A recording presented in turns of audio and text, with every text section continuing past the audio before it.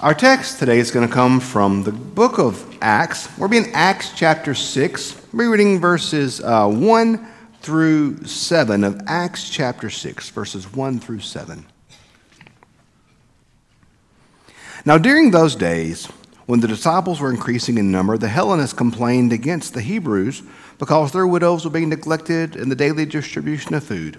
And the 12 called together the whole community of the disciples and said, "It is not right that we should neglect the word of God in order to wait tables. Therefore, friends, select from among yourselves 7 men of good standing, full of spirit and of wisdom, in whom we may anoint this task, while we, for our part, will devote ourselves to prayer and serving the word."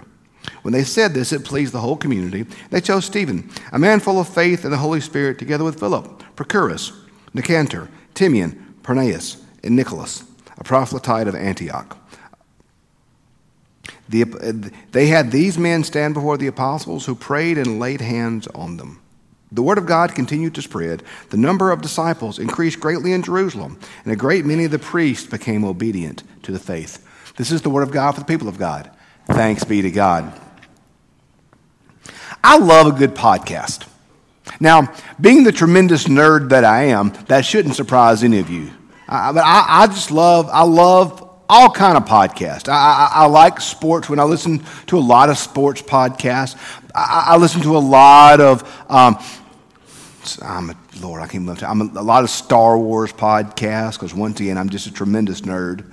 But the kind of podcasts I really like are the ones that can take a really big, complicated subject and make it easy to understand. I don't want to say dumb it down, but kind of take a concept that I may know nothing about and explain it in a way that makes sense to me and that I feel like I'll learn something. Like, I like the ones that really take these big, huge concepts or concepts that are just completely unknown and make it approachable. I've listened to the one the other day about cryptocurrency, Bitcoin, all that mess. It's all a pyramid scheme. It's just a pyramid scheme with .com attached to it. So listen to a podcast. Yeah, and it's a pyramid scheme with .com attached to it. But I now feel like I understand it a little better. I don't know what an NFT is. I have no idea. I don't think those are real. I think they're just made up and people are charging money for them, is what I think. So anyway, not that that matters, but I've been listening to these things because I have no clue how any of that works. So I like the ones that take these things and make it where I can understand it. I like to listen to friends of mine's sermons. I like to listen to, there was a great podcast last year called The Rise and Fall of Mars Hill about a church and its struggles. There's a lot of good stuff out there.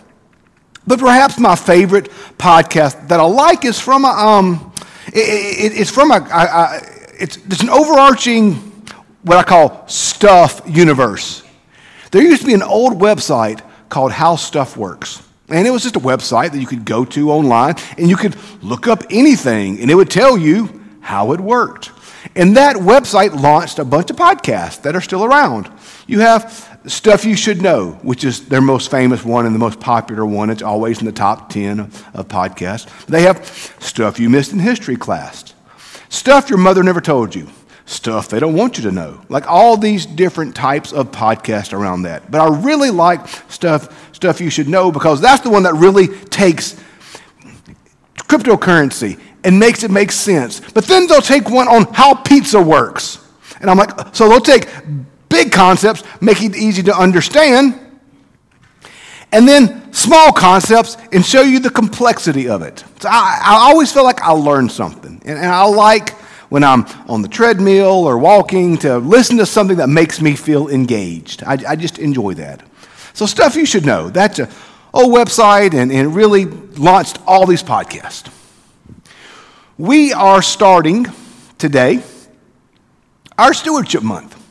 And you've already heard a wonderful testimony from Kay about why it is that she serves and why she's a good steward in the church.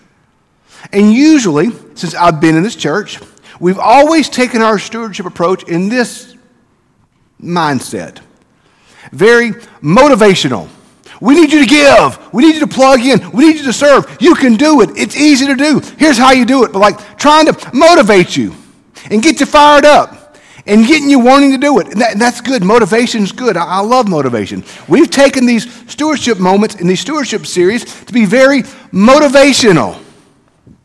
But this year, as we thought about all of this, we thought we'd shift our tone and shift our intent a little bit. And we decided we're going to go less motivational and more educational. And here's why. We're a radically different church post-COVID than we were pre-COVID. You may look around the sanctuary right now and say, hey, I don't know half of y'all. We got a bunch of new people in this church. And so, for me, when I say, hey, don't forget birthday gift for Christ is coming soon. Those who have been here forever go, oh yeah, birthday gift. For those of you that are new, you're like, wait, what? What is that? We have for many of us, this may be the first normal St. Matthew's year you've ever lived through. So I felt like when we do our stewardship this year, we need to be a little more educational. We need to talk about what it is we do. How do we do it? Why do we do it? Why should you do it? Where should you find your part? Where is your place in all this? So we're going to be very, like I said, very educational this year in our stewardship times. So then today is the first one, and I want to talk about how stuff works. How it is we do things here at this church. Like we talked earlier, we had a big event this weekend, and how do we make that happen? Or we mentioned earlier, we have Fall Fest coming up very soon. We have all these, Wednesday Night Live goes on every week. How do we make these things happen? How does it work? How do things work here at church? I want to explain to you how we pull these events off. In the back here, we have a little cage. And inside this cage is where we keep our church fairy. Church fairy, she lives back there. And what we do is when we have a big event, we bring her out here and we open up the cage and she flies out. And she sprinkles her little church dust everywhere. And things just magically happen. What's really cool is when we do Fall Fest. We'll take her over to the field. Now we've got to keep hold of her. We put like a little monitoring device on her ankle because, Ridgecrest may try to steal her, So we turn her loose out in the field and she goes around sprinkling her church dust and inflatables pop up. On Wednesday nights, we let her fly back in the kitchen. And boom, food or dessert just magically happen. That's how we do events here at our churches. We have our church fairy. And our church fairy makes all of it possible. Now, those of you who know me know I'm speaking in my native language of sarcasm. We have no church fairy. You are our church fairy. How do we do things? You do them. I do them. As Kay said, we do them together. We are how stuff happens. We are how church works. It's us, y'all. There is no magic. There is no secret. It's us together. And we see it so beautifully laid out there in the passage today. I love this passage. One of the best passages in all the New Testament. The church is growing. And you have here two types of folks in the church right there. You have your Jews and your Hellenists are your Greeks. And back then, these widows, they couldn't work. A widow was a specific thing in the life of the church. And there were these church widows who were unable to work, unable to have jobs, unable to take care of themselves. And so the church, they took it as their responsibility to take care of the widows. Well, some of the widows weren't getting enough food. Some of the widows were not getting what they needed. And so these people come to the apostles and said, hey, listen, our widows, our mothers, they are not getting enough to eat. Help. And notice what the apostles didn't do. They didn't just say, hey, get over it. It's not that big of a deal. What are you complaining about? They didn't say that. They also didn't say, oh, let us do it. They said, no. All of us have specific calls from God. All of us have specific ways that we can serve. Let's prayerfully consider how we can all do the thing that God has called us to do. And then what happened? They did it. And the church continued to grow. We got a problem in our church right now, y'all. We got too many kids. We do. Like, you know, when the services are broken down to 3 like we have, you don't really see them all en masse. We got too many kids right now, y'all. We need teachers. We got too many young families coming to our church right now. And we need help in these areas. One of my finance chairs at Asbury used to call that a rich man problem. We're having a lot of rich man problems right now, y'all. We have all these kids, and we need help with them. And it may seem terrifying to say, yeah, I'm going to teach children. We were talking this morning in Sunday school. One of the moms had to drop their child off, and she had to stay with the kids for a little bit. And they all kind of flocked to her. And I don't know how many of y'all saw the Jurassic Park movie when Chris Pratt's like with the dinosaurs like that right there.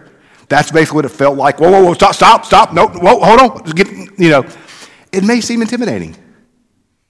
It may seem scary. It may seem like too much. But y'all, here's the thing about serving in the life of the church. Here's the thing. Yes, the church needs you. Let me be clear. In the scripture today, these widows, if the church had not stepped up to serve, these widows would not have been fed. For the church to be faithful in the mission that it had, the people of this community had to step up. We need you. We need you. We need you in children's ministry. We need you in youth ministry. We need you in the choir. We need you. You matter. You are important. There is no church fairy. It's you. It's you. It's you. You make it happen. You are how it happens. You are the motivation. The Holy Spirit empowers us, but you are the vessel through which God moves. You make it happen. So yes, without a doubt, the church needs you. The children need you. The youth needs you. The choir needs you. Honduras, all these areas, they do. There's a gift that you have, that only you have, that no one else has, that the church and the kingdom of God needs. Yes, without a doubt, y'all, we need you. But it isn't just that we need you.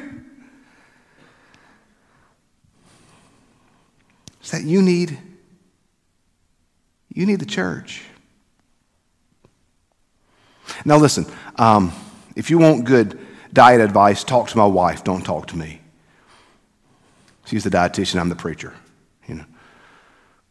But from what little I know, if you're looking to get healthy, you can eat the right foods. Like you can eat all the nasty stuff you're supposed to eat. I mean, I live off a diet of sugar and caffeine. I mean, you can eat the stuff you're supposed to eat. But here's the fact, y'all, that if all you do is simply eat right, but don't exercise, you'll never fully be healthy. No, I'm not saying you got to be Arnold Schwarzenegger and, lift 1,000 pounds a day. But you need to walk or ride your bike or do something. It is the exercise component that really makes you happy. If all you do is eat right, but don't exercise, you'll never fully physically develop in the way that you'd like to or be fully healthy. So it is in the church, y'all. If all we do is consume, but never exercise our faith, we'll never be spiritually healthy. If all we do is come to worship on Sunday, or maybe join a Sunday school, if that's all we do with our faith, if all we do is consume, but never stretch, and exercise and serve, then we'll never spiritually be healthy. You heard Kay say this morning from Hank, if you didn't know Hank Winstead, you missed out on meeting a saint. When Hank was in the Mudley Grubs, what did he do? He went and visited the nursing home. He went and served.